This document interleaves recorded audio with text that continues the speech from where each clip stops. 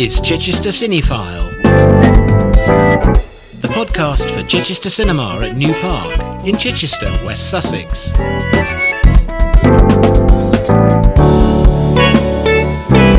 Find us at chichestercinema.org.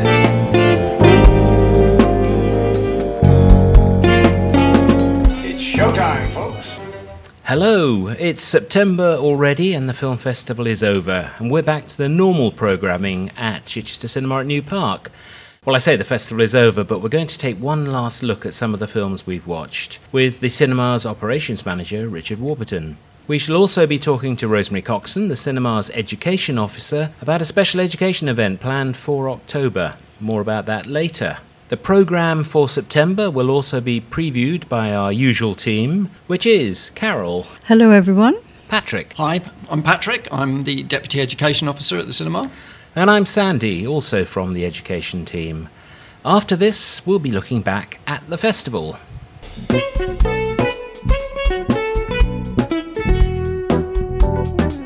You're only supposed to blow the bloody doors off. The 29th Chichester International Film Festival ran over 3 weeks and was truly international, with new films and old, British and international, documentaries, live music and education talks. So much to cram in. Richard Warburton, Operations Manager, is here.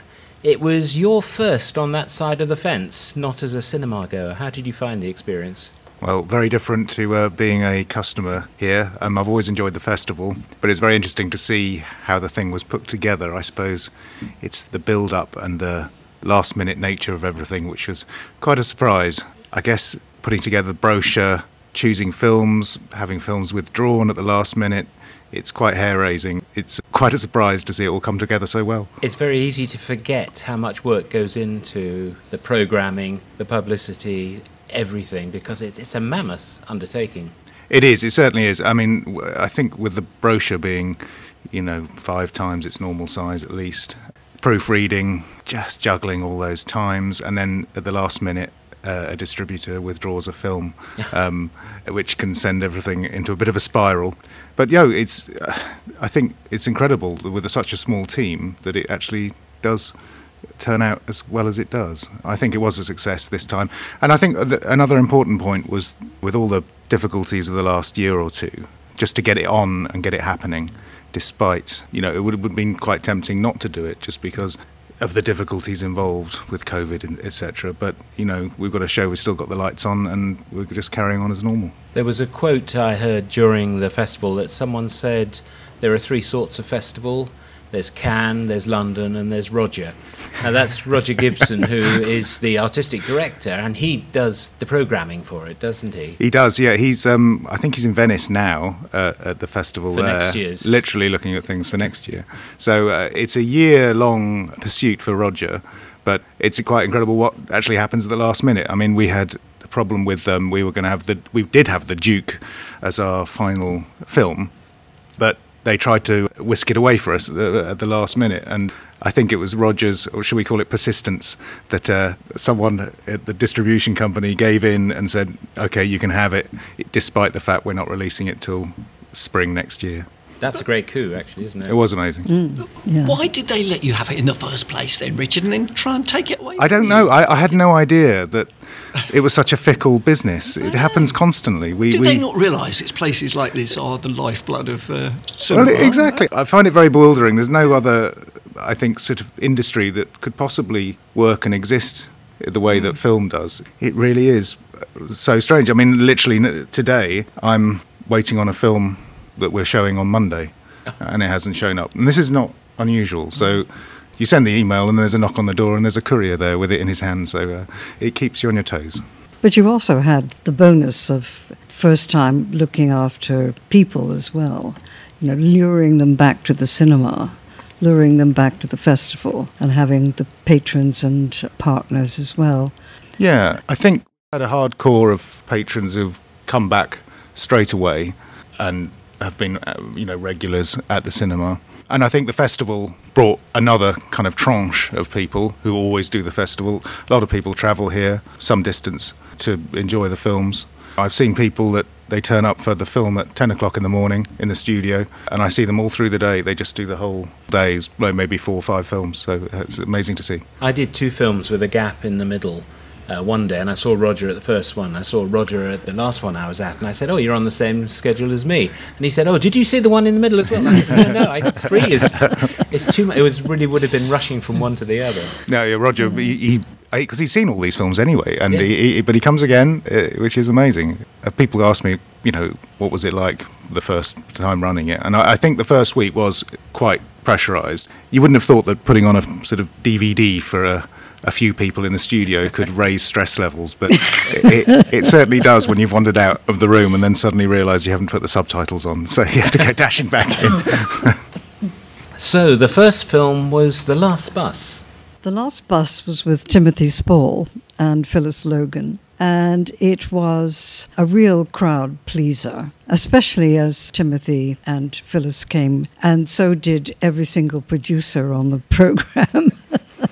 And they came from Liverpool and London and so many other places. And it was quite interesting to try to pack them all in so that we could give them hospitality as well as seeing the film. And that added a great, great buzz to the film itself, to the evening itself. And also we had a Q&A afterwards conducted by Roger with Timothy, the director who came, Gillies McKinnon. And unusually in Chichester, lots of people walk out of Q&As because they, it's time to go to bed, or I don't know what it is, but anyway, it's time to leave because they don't want to sit there and listen to pontificating perhaps, but not a soul moved because Timothy Spall was in the building. And so they stayed for an hour until 11:30, which is quite late by Chichester standards. He's quite a magnetic personality, isn't he? Apart from being a great actor.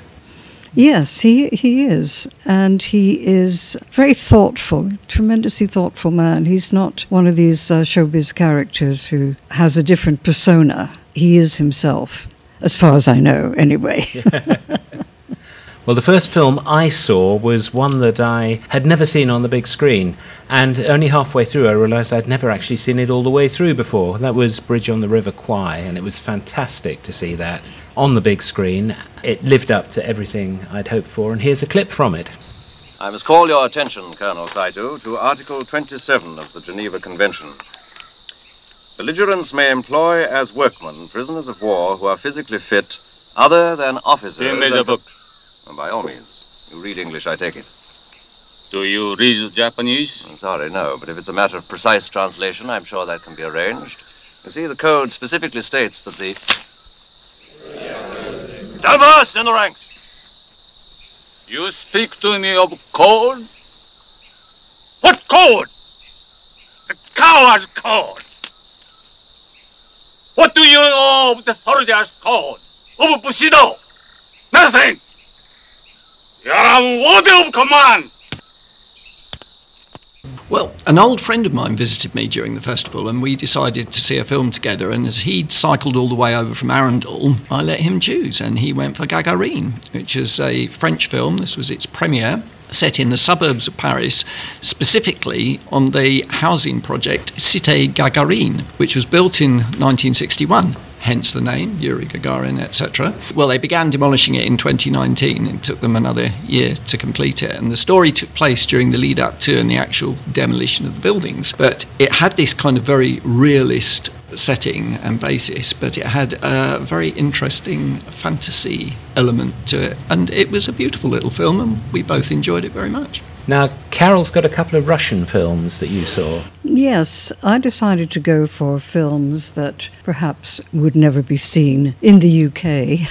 And the first one I saw was Letters of Happiness, which was an absolute hoot. It was just wonderful. It was the biggest feel-good film I've seen for quite some time, particularly coming from Russia, where you're used to more politically charged films. And this one was about 3 women who work in the post office, and they were telling stories around the dinner table. Well, it was an absolutely delightful film, and everyone who saw it was absolutely thrilled with it. The other one, Cardboard Pier, was far less successful. It had a great premise because it was about corruption And you did expect great things to come from it, but I think the director kind of lost his way and decided to make it into a horror film instead, and it simply did not work. I know what you mean about choosing films that might not be seen anywhere else, because the next one I chose was a documentary, which I suppose might, I think BBC were involved somewhere along the line, might turn up on the BBC, called Misha and the Wolves. And the premise really intrigued me. It was about a Holocaust survivor who has a book written about her, and then the story starts to fall apart a bit. But that's only a fraction of what it was about. And I thought it was a really, really well-made documentary by Sam Hopkinson. And it's one of those ones that I'd love to see on television, show other people and say, oh, you must watch this, because it was worth it. Well, that's a nice feeling if you want to pass it on to others. And definitely. I hope it does come true. There was live music as well, and I think, Carol, you and I were both at an evening with Spike Wells. What an evening. And of course, this was the very first time the Guildhall was used for jazz. And the saxophonist, Riley Stone Lonergan, was simply astonishing. And the building itself is so atmospheric that it added to the whole thing. It was highly, highly enjoyable. And he had some problems, I think, with the acoustics there, but dealt with them brilliantly. I thought he was great as well. The rest of the trio was Spike Wells on drums, who was the main man there, and the bass player was Eddie Meyer, and it was a really interesting trio, I thought. Here's a clip from the actual concert.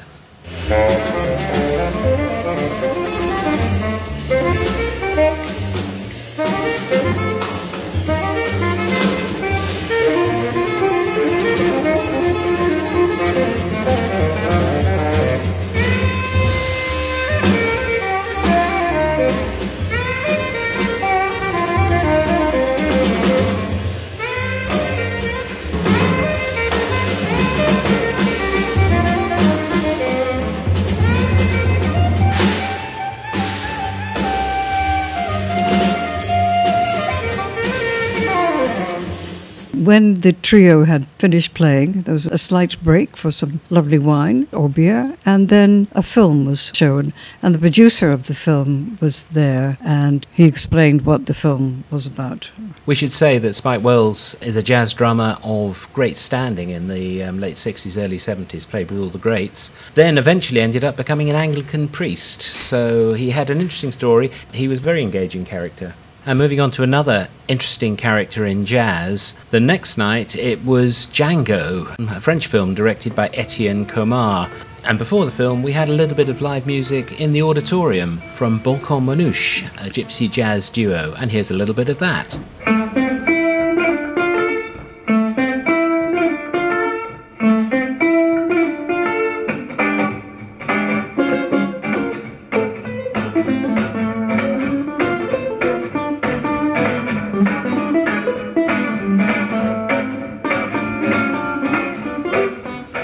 That was Minor Swing, a Django Reinhardt classic, which they did as an encore, I'm happy to say, because I was hoping they would play that. The actual film is about Django's escape from the Nazis during the Second World War, and it's based on a novel, so how much of it is actually true, I'm not quite sure. But one of the things that did ring true was the music, the standard of the music, and much of it was by the Rosenberg Trio, who are known for their championing of Django's music. This clip is Storcello Rosenberg and Nausha Rosenberg, and I know you'll recognise the tune.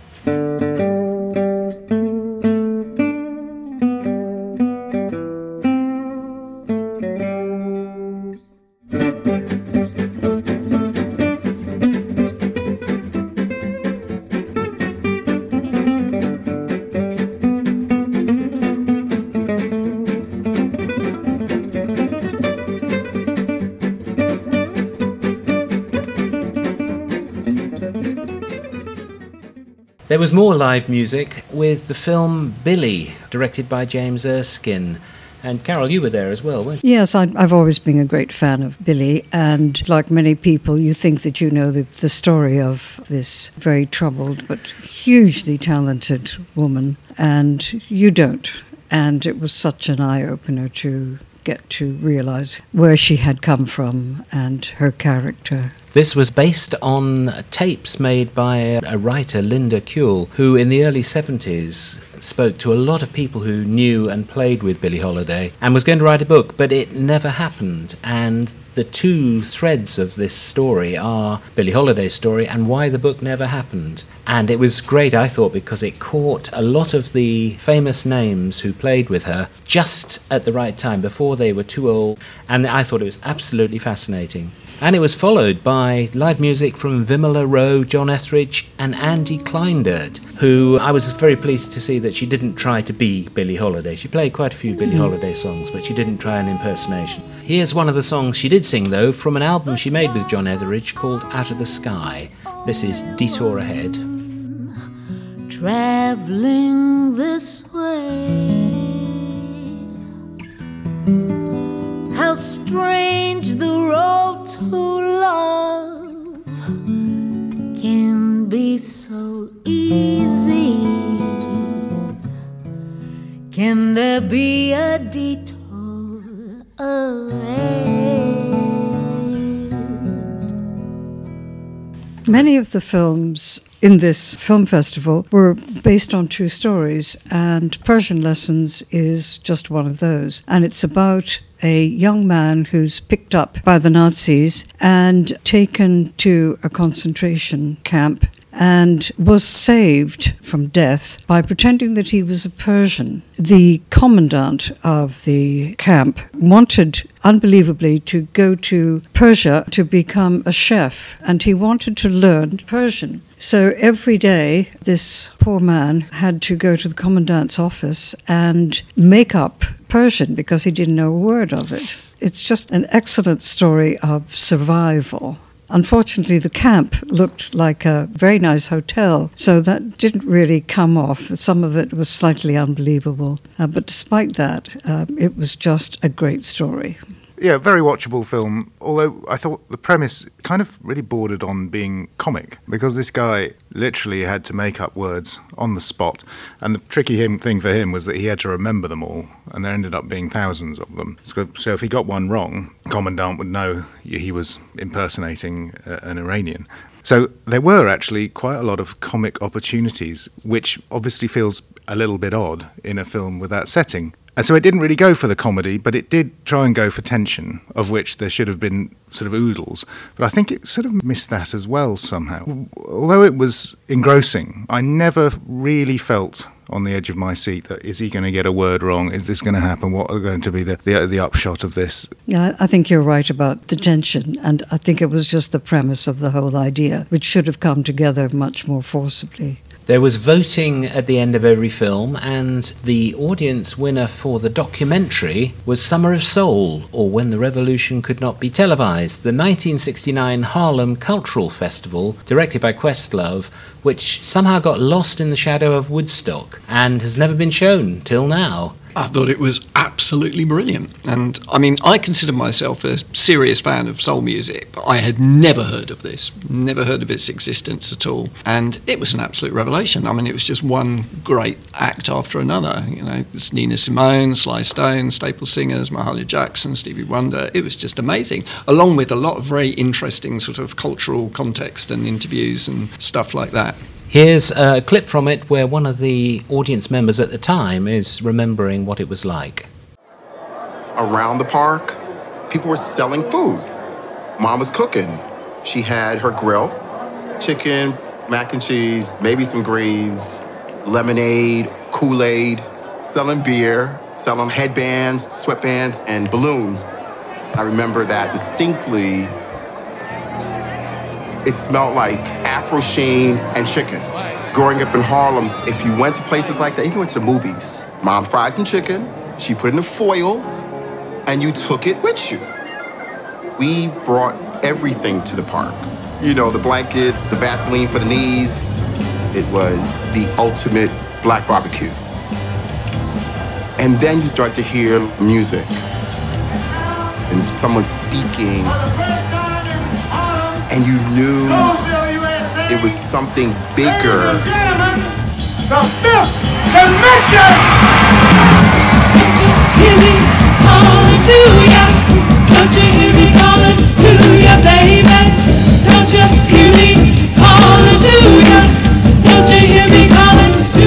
I loved it, absolutely loved it too, and it was a revelation to me as well. What I found greatly interesting was the crowd. And the crowd were so attentive. They really wanted to be there. There was an expression of absolute joy that there were just masses of black people in Harlem at a concert, and that had never, ever happened before. The civil rights movement had reached a certain point, and there was definitely a feeling that there was a change was going to come, to quote the song. Yeah. Now, the other big audience winner was, surprisingly, the surprise film. The Collini case was the audience winner film during the festival. It's a German film based on a true story, and it was absolutely riveting, excellently well told, and I wouldn't have missed it for anything. And I don't know if it's coming back, Richard. We certainly will if we can. It's not in the next season, but we will bring it back for sure. Well, I do urge people to see it because it's really quite something. Oh, we'll look out for that. Yeah, I've already been urged by several people to see it, so it'd be great if they do bring it back. I'll be there. De Gollum was a 1920 film directed by, written by, and starring Paul Wegener. And it was a very interesting early horror film because it anticipated a lot of the ones that came later on, didn't it, Richard, in terms of like there was a little Frankenstein? bit of, I was going to say, yes, of course, the Frankenstein images all over it. Yeah, I think it was an interesting film. I don't think it's nowhere near a Nosferatu or films of that ilk.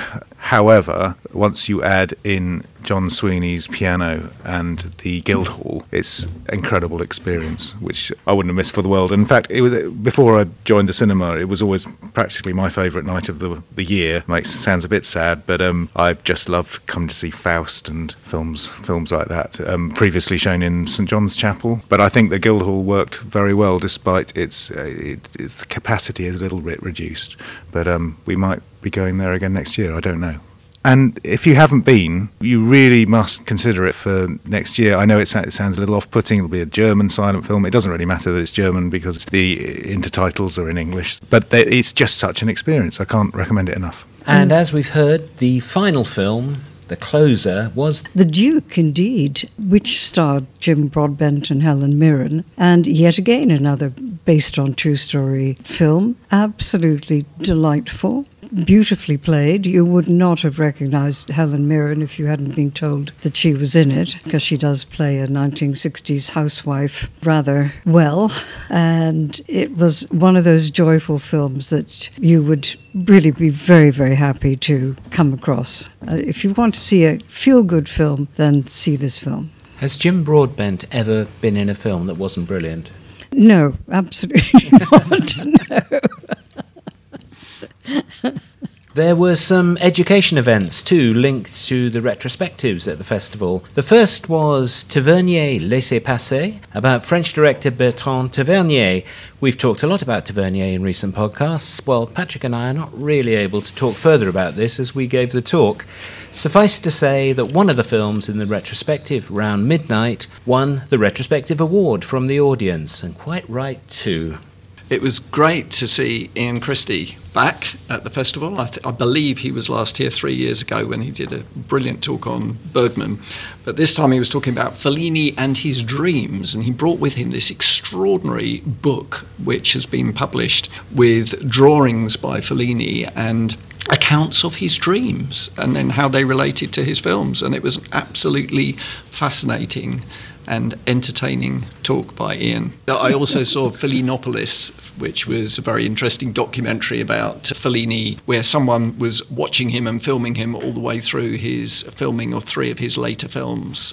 For Bogard and the Europeans, we were joined at the cinema by Brock Vanden Bogard, who is the nephew of Dirk Bogard, and John Coldstream, who is his biographer. And that was sold out, wasn't it? We were absolutely rammed in for that. It was a great talk, really nice double act, I thought, from John and Brock. Very interesting mixture of analysis of this very kind of strange period in Bogard's career, if you think of what had come before, but fascinating, together with some kind of anecdotes from Brock and John's personal knowledge. Yeah, a lot of insight into his character. After the talk, I asked Brock whether it was fair to say that earlier in his career, Dirk Bogarde was told which films he had to make, but for his later European films, he was freer to make his own choices. I think so. I think once he was out of contract with Rank, he was always able to make his own choices, but I think that the difference was that the type of scripts he was receiving in Europe were of a much higher level than the scripts he was being offered in the UK, which were going to a new wave of cinema actor, and he was perceived to be sort of outside that, and but the Europeans, could see the value in him, and Dirk had a knack of always being one step ahead of the game, and he followed the cinema that really were his hard leg, and consequently you have a collection of extraordinary pieces of work which are testament to that. Certainly the later period are very different from the early films, aren't they? Yeah, they're hard to comment on them really. I mean, they're a much more complex sort of narrative, a much more European type of film. Only in Europe do they make films like that, and that's where Dirk wanted to be. Yeah, very much a European, as it was mentioned in there. Yeah, well, he always said that in another life he always thought he was a Frenchman, There'll be more on Dirk Bogarde later on. The final education event was The Traumatic Screen, the films of Christopher Nolan, and the first half of that was given by Dr. Stuart Joy of Solent University, and the second half was given by Patrick of this parish. It was very interesting. Nolan's such a complex director, isn't he, in many ways, but the talk largely concentrated on the themes that run through all his films, even though they're quite a diverse selection of films. Well, Stuart was really focusing on the two early films he made, and he spent a lot of time because they're obviously less familiar. These are two short films, Doodlebug and Tarantella, which he made in his youth. It was fascinating, and I caught up with Insomnia from 2000-ish? 2002. Which I had missed at the time, and that's a good thriller. Yeah, very interesting adaptation of the Norwegian one, and I'd seen that earlier, and I remember going to see that when it came out. Still to come are more details about education events at the cinema and a listener's unforgettable film. While next we'll be selecting some highlights from the September programme at Chichester Cinema at New Park. I know what you're thinking. Did he fire 6 shots or only 5? Well, to tell you the truth, in all this excitement, I've kind of lost track myself. But Ian, this is a 44 Magnum, the most powerful handgun in the world, and would blow your head clean off. You've got to ask yourself one question. Do I feel lucky? Well, do you, punk? Let's move on to the programme for September, starting with something that Carol has noticed. Nicolas Cage is in a film called Pig, and he plays Robin Field, a former Portland-based chef turned hermit living off-grid in Oregon's forests. And he lives entirely alone, save for the company of his prize truffle-hunting pig and regular visits from Amir, a slick supplier of luxury ingredients to high-end restaurants. One night, unidentified assailants steal Robin's pig, and he's forced to turn to Amir, who dutifully drives him to Portland, the city he left a long time ago, in order to track down the hog-napping culprits. It's Nicolas Cage's most contemplative performance in years, a reminder of a time when David Lynch hailed Cage as the jazz musician of American acting. Come and judge for yourself. And here's a clip. So do you know about the pig? Why do you want a pig? It's my pig. Oh, okay. That's great. That's a great business. It's an expanding industry. It's. Someone stole it. I really, I respect you, Chef. I always have. But I'm running a business here, and people have expectations. Critics, investors, so forth. And truffles are a key part of the whole concept of the winter menu, and they need to be the top of the line. So you understand. I have the utmost respect for you. Utmost. Well, you wait for ages for a film about looking for truffles, and two come along. The Truffle Hunters couldn't be more different, though, as it's a thoughtful documentary about the elderly men and their dogs in Piedmont, Italy, who search out the rare and very expensive white Alba truffle deep in the forests. Directed by Michael Dweck and Gregory Kershaw, it was premiered at the Sundance Festival 2020. It's had rave reviews and seems to be a thoroughly riveting portrait of these single-minded men and the treasure they seek. Patrick, what's next? Well, Respect is a biopic from first-time director Liesl Tommy about Aretha Franklin, arguably the greatest singer of the modern era of popular music. Well, she is in my opinion anyway. Jennifer Hudson, who won an Academy Award on her acting debut for her performance in Dreamgirls, plays Aretha, here working on her version of the title song, a cover version, of course, of Otis Redding's original, with her younger sister Carolyn, played by Hayley Kilgore. Go a third below, Carolyn. Just a little bit. Yeah. Just a little bit. Yeah. Just a little bit. Yeah. Just a little bit. Just a little bit. Yeah, baby. Just a little bit. Thank you. Just a little bit. Thank you to me. Just thank you to me. Mama. What the hell? It's almost 3 a.m. We're writing a hit song. It's Otis Redding's song. Just a little bit. I'm sure that if anyone has the singing chops to impersonate Aretha Franklin, it's Jennifer Hudson. But my interest in the film is more concerned with the way it depicts the music business in the 60s and early 70s. Apparently only covers Aretha's career up to her gospel album from 1972, Amazing Grace. And Mary J. Blige also features as Dinah Washington. Carol. Wildland is from Denmark, and it's one of these Scandi noir films which are eagerly awaited. And it's made by the filmmaker Jeanette Nordahl, who served her time as a second unit director of TV's Borgen. Now, you probably know where you're going from here. Now, she gives us an insidiously horrible and thrilling Scandi noir of her own. The original Danish title is Kød and Blod, which is flesh and blood. So Wildland is a bit tame in comparison. After a car accident robs Ida of her mother, she is sent to live with her estranged aunt Bodil, who is the well-known Sisse Babette Knudsen, and her cousins. It's a robustly affectionate household on the surface that helps heal the scars of grief. Ida soon finds herself adopted as a kind of mascot for her older male cousins. But with entrance into the inner circle of the family comes certain expectations that Ida will abide by the family codes and that she will step up to duties in the family business: extortion, debt collection, and violent intimidation. A real Scandi noir. The Nest is a new film starring Jude Law and Carrie Coon. It was written and directed by Canadian Sean Durkin, who was responsible for the excellent Martha Marcy May Marlene in 2011. It was his first full-length feature film. In The Nest, Jude Law is an expat commodity trader who brings his family to the UK, rather unwillingly and without consulting them, from the States. It's set in the 1980s, the time of Reagan and Thatcher, and what ensues is a kind of psychological thriller, though it's the type of film that in some ways defies easy description. Here's a clip. I saw some deposits you made. It's nowhere near what you're spending. It's taking time. It takes time. It's coming. Here's the next payment. It's the one. All right. Well, if you have all this money coming in 10 days, then you can buy me dinner and we can order whatever we want. Of course. Of course. Are you ready to order, sir? Yeah, I think so. We'll start with a dozen oysters and the shrimp cocktail. My princess will have the Chateaubriand, and I'll do the whole roasted sea bass.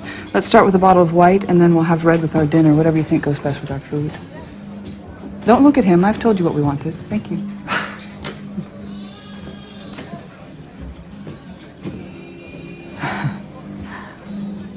You're embarrassing. And you're exhausting. Patrick, you're next. Yeah, well, as a further celebration of the 100th anniversary of the birth of Doak Bogard, we have a very welcome opportunity to revisit what is perhaps his greatest film, Some people might argue with me on that, but I think it is. Joseph Losey's The Servant, scripted by Harold Pinter, co-starring James Fox, Sarah Miles and Wendy Craig. Here, Bogard in the title role begs his former employer, James Fox, to take him back. I deceived you. I played you false, I admit that. But she was to blame. It was her fault. She done us both.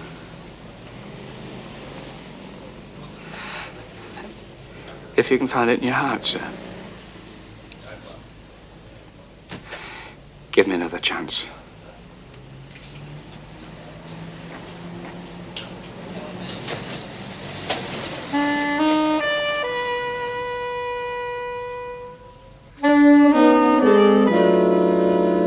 I can't recommend this too highly. One of the very best British films of all time, a pitch-black comedy drama, what you might call the apotheosis of the cinema of louche. What's your next choice, Carol? My next choice is a German film called I'm Your Man, and it's about a research scientist at the Pergamon Museum in Berlin whose name is Alma. And she approaches all aspects of life with a measured blend of curiosity, pragmatism, and cynicism. It's this, together with her single status, which marks her out as an ideal candidate for a unique experiment. Road testing a humanoid robot which has been precision-tooled to replicate her requirements for the perfect man. Tom, played by Dan Stevens, who is superb, is a constantly evolving algorithm housed in a fully functioning male body with the crisply groomed polish of a catalogue model and the romantic imagination of a Hallmark greeting card. The setup promises a high-concept romantic comedy, but in execution, Maria Schreider's immensely enjoyable picture delves rather deeper, touching on philosophy, social-sexual ethics, and humanity's uneasily symbiotic relationship with technology. Sounds like a great film. Yeah, it sounds really interesting. And now a British film, After Love.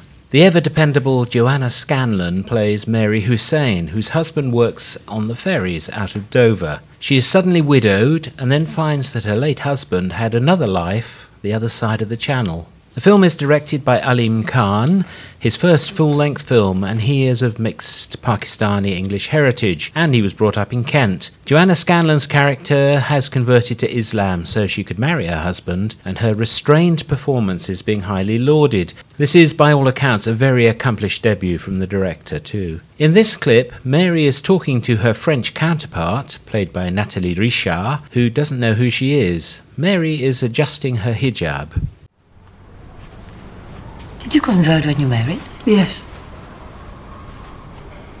How do you feel about wearing it? How do I feel? I don't. I've worn it longer than I haven't. It must have been hard to take all that on. Back then I did something for my husband that no one else could. A classic now with Patrick. Yeah, well, along with The Servant, another great opportunity to revisit a memorable performance is afforded to us with 2 screenings of Irving Rapper's Now Voyager, featuring Betty Davis as Charlotte Vale, the repressed, neurotic, unmarried daughter of her psychologically abusive mother, also played magnificently by Gladys Cooper. Here is Davis spikily fending off the concern of sympathetic psychiatrist Dr. Jackwith, played by Claude Rains. You don't happen to have a cigarette hidden away someplace? I seem to have left my tobacco in my coat downstairs. Do you think I hide cigarettes in my room, Doctor? No. Where do I hide them, Doctor? On the shelves behind the books? Cigarettes and medicated sherry and books my mother won't allow me to read? Whole secret life hidden up here behind a locked door? Please. It was only the box that reminded me. How very perceiving you are, Doctor. How very right you are. This wonderful Hollywood melodrama, along with its source novel by Olive Higgins Prouty, has acquired a new lease of life as a feminist classic, and its climactic sequence is a high point of 40s cinema. Along with Rains, the other man who saves the sanity of Davis is aspiring architect Jerry Durrance, played by Paul Henreid. And 4 years later, Rapper reunited these three stars in Deception, this time in a love triangle, with Davis as a classical pianist, Rains as a Svengali-like composer, and Henreid as a cellist. At a party to celebrate her marriage to Henreid, Davis plays a very famous piano sonata. I've been asked to play. Something tender it should be, and pathetic. A little absurd. Chopin, perhaps. Carol has asked me to play the Appassionata. I haven't tried it for a long time, so you'll have to bear with me. Has everyone a comfortable place to sit? Good.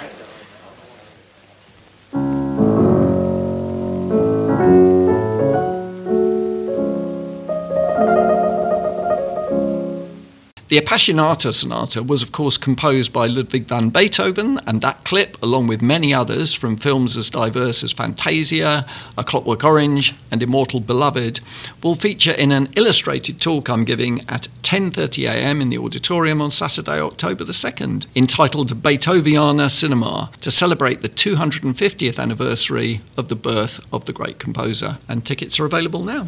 Thanks, team. The other thing we should mention is that Carol organised a kind of cine circle during the festival, but at Wagtail Cafe, quite a few people came and we had a good time chatting about films. And Wagtail is going to be the new venue for cine circles, which restart on Thursday, September the 30th. Cafe owner Laurel is delighted to welcome us to the cafe, which is next door to Carluccio's in Church Square, for a glass of wine, beer, cider, mead, or a hot drink. It will be between 6 and 7 p.m. on the 30th, and you can sign up to attend by contacting Richard Warburton, the operations manager, at richard@chichestercinema.org. Then Carol will send a list of the films to discuss, although we can always discuss other films, of course. After this, we have a listener talking about a film that is unforgettable and means the most to them. Put the candle back. Now we have one of our listeners and their unforgettable film, the one that means the most to them. This time we're joined by Christine Godsmark. Which film have you chosen, Christine?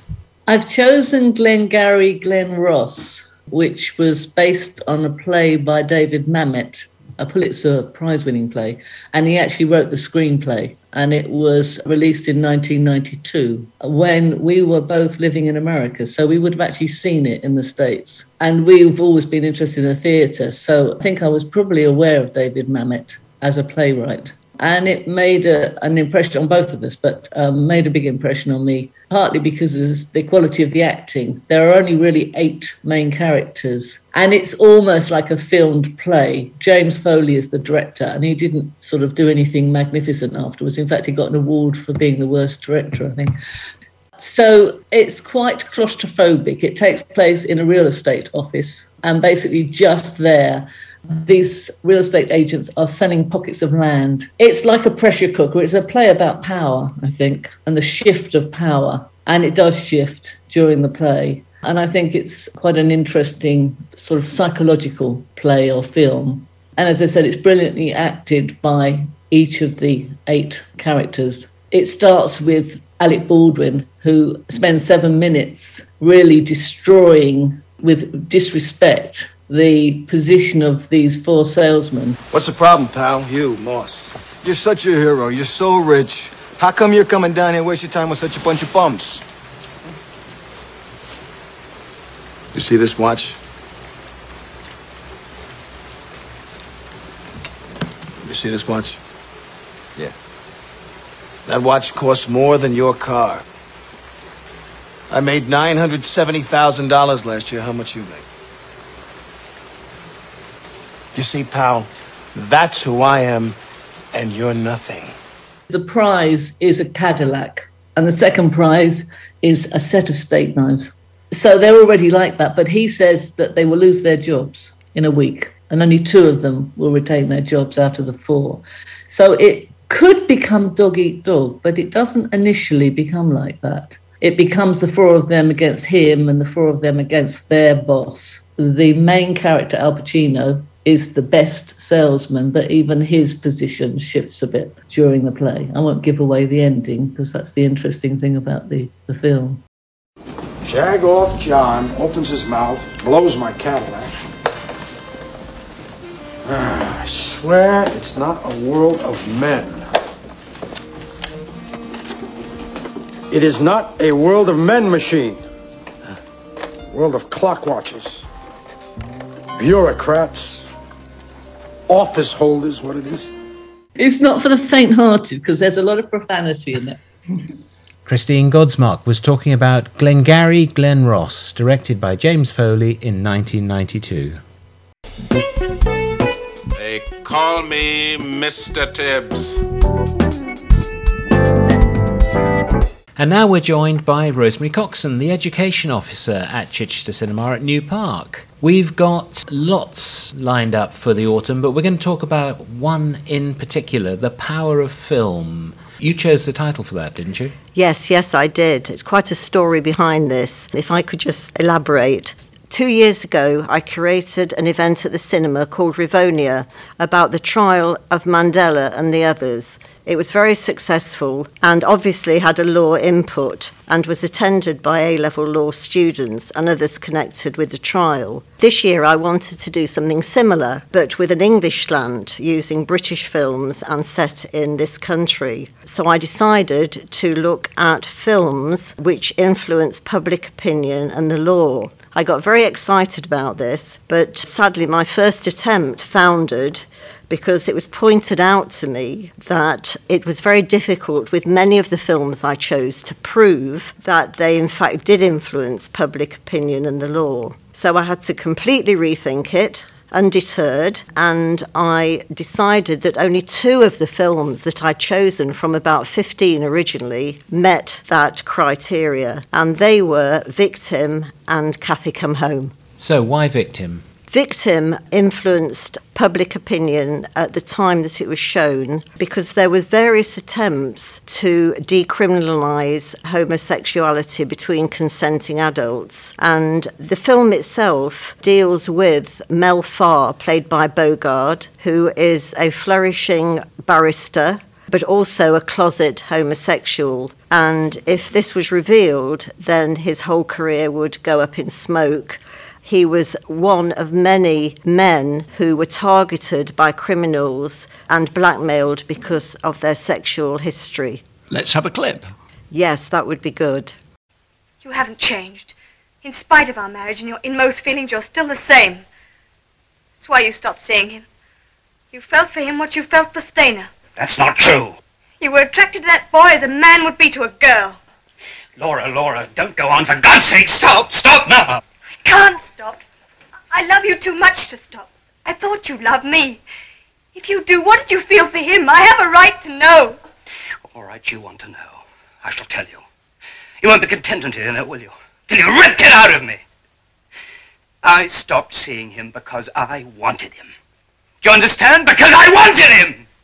That was Dirk Bogarde, as Rosemary just said, as Melville Farr, the barrister, confronted by his wife, Laura, played by Sylvia Sims. She is aware that he has had homosexual relationships at university, but had felt that was all past. And as the events of the film show, she's confronted with this situation again. The relationship between the Bogarde character, Melville Farr, and his wife is very interesting, isn't it, really? Because it's never really explained. As you said, he's homosexual, but I suppose in theory he was bisexual if he had a relationship with his wife. Yeah. But that's almost as fascinating as the rest of the film. Yes. It is very interesting, and I think Sylvia Sim plays the part really well. She was actually 6 months pregnant at the time, but she's a beautiful lady and, as I say, was very convincing in the part. I think there are some really, really strong scenes in this film, particularly when she realises that her husband has not become the person that she thought she'd married and, in fact, is still tempted with her homosexual tendencies. But the film as a whole, I think, is completely riveting. There had been moves, hadn't there, before victim to decriminalise homosexuality, hasn't it? Yes. The report in the 1950s. Yes. Yes, coming back to the event itself, which is on the 9th of October in the cinema and free to everyone who would like to attend. It's going to start at 10 a.m. and with several breaks. It's going to finish about 2:30 in the afternoon. The people who will attend are very similar to those in the Rivonia event in that we've got law students coming from Chichester University and Bishop Luffer School. We've also got 2 representatives of legal firms in Chichester, Pallant Barristers and George Ide, but as well as the Der Bogard film. I must talk about another film which again influence public opinion and the law, and that is Cathy Come Home. Directed by Ken Loach. It is, that's right. And it was shown as a television play on BBC television and watched by 10 million people, a landmark really for BBC films. What was the law change that Cathy Come Home influenced then, Rosie? Well, to explain that, I need to say a little bit about the story. The story that's told in the film is the story of Reg and Cathy, a couple with 3 young children, who for various reasons start off with a lovely apartment, but whose lives spiral into poverty and very, very destitute by the end of the film for various reasons, none of which are their fault. Oh, there was one place we did go to, and I thought we were going to have a chance. They said £6, and the next thing we heard, someone had offered a mate. So that put the cap on that. And other letters we got £10 a week. Because Reg couldn't afford it, not on his wages, it meant that all the week we'd be living on next to nothing. In Birmingham, 39,000 families on the waiting list. Leeds, 13,500. Liverpool, 19,000. Manchester, nearly 15,000. It wasn't long before I realised something. We'd been lucky to get the old place. There didn't seem to be anything for us anymore. In Liverpool, 1 household in 9 is on the waiting list. In Manchester, it's 1 in 14. In Birmingham, there are 4,000 overcrowded houses, 12 people to a house. Is that yours? Well, yes, it's just us and my husband. Sorry though, no children accepted. I had a couple of elephants. They might have said, fair enough, you can leave them outside in the yard. But children, they'd say, sorry, we can't have nothing like that. It was as if they thought it was a crime to have children. What I am hoping to do is to show how Cathy Come Home, the film, influenced the way that homeless people were thought of. For instance, the laws were changed about husbands not being allowed to live with their wife in homeless accommodation. In the film, Reg, who's Cathy's husband, cannot live in the hostel where she and her 3 children are put. The actors in this film are outstanding, I think, particularly Carol White, who was a favourite of Ken Loach, and some harrowing scenes in this film, and a real influencer, so that what happened with the law is that the law was changed and husbands were allowed to be with their wives in homeless accommodation, and also that children could not be arbitrarily taken away from their parents as they were in this film. It is an absolutely shocking film, isn't it? Yes. It's extraordinary. I mean, Yes. it's like Dickensian, isn't it? Yes. You think the conditions under which people The workhouse. lived and the way they were treated, and you think this was 1966, you know, it's Yes. not that long ago. Yes, yes. The most shocking scenes to me are, there's a scene where the couple end up having to live in a caravan permanently because they're not allowed homes for themselves and their 3 children. And the people who live around the caravan site are absolutely furious that these caravan dwellers are here permanently. And they're almost given permission by the man from the council to resort to violence to evict them. So the format of the event is clips from the films, some discussion, and a panel discussion with these other people as well. Yes, if I could just briefly explain who will be on the panel. We have the 2 legal gentlemen from legal practices in Chichester. We have the CEO of Stone Pillow, the homeless organisation in Chichester, Hilary Bartle, and her deputy. And we have Amy Elkington, who's the head of law at the University of Chichester, who's going to bring her students along. And we also have Ian Thomas, who is the head of law at Bishop Luffer. And I'm hoping more schools will take part as well. And it's going to be very interactive. It's not just going to be talking from the front. The panel will engage with the audience. There'll be questions asked. There'll be students hopefully asking questions and contributing answers, I hope. And it's going to be more of an interactive event than just a static talk. And can you remind us of the date? Yes, the date is Saturday the 9th of October, 10 a.m. to 2:30 p.m. with breaks, obviously, free to everyone who attends, but you do need to get a ticket because you need to know where to sit. Great, that sounds like a fascinating event. I'm looking forward to that. Well, I'm going to be there. I know I'm going to be there. So. But I'm looking forward to it. Thank you very much, Rosemary. Thank you. Thank you for having me. You're going to need a bigger boat. That's all we have for this month. We'll be back with the programme for October, so don't forget to let us know if you'd like to tell us about your unforgettable film, the film that means the most to you. Contact us via walter@chichestercinema.org and please mark it podcast. Thanks for joining us, and until next month, it's goodbye from Carol. Goodbye, everyone. From Patrick. Goodbye, everyone. And from me, Sandy. Goodbye.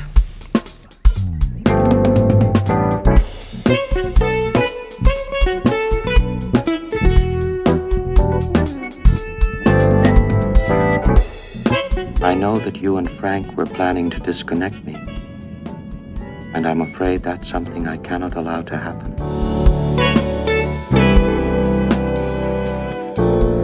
Find us at chichestercinema.org.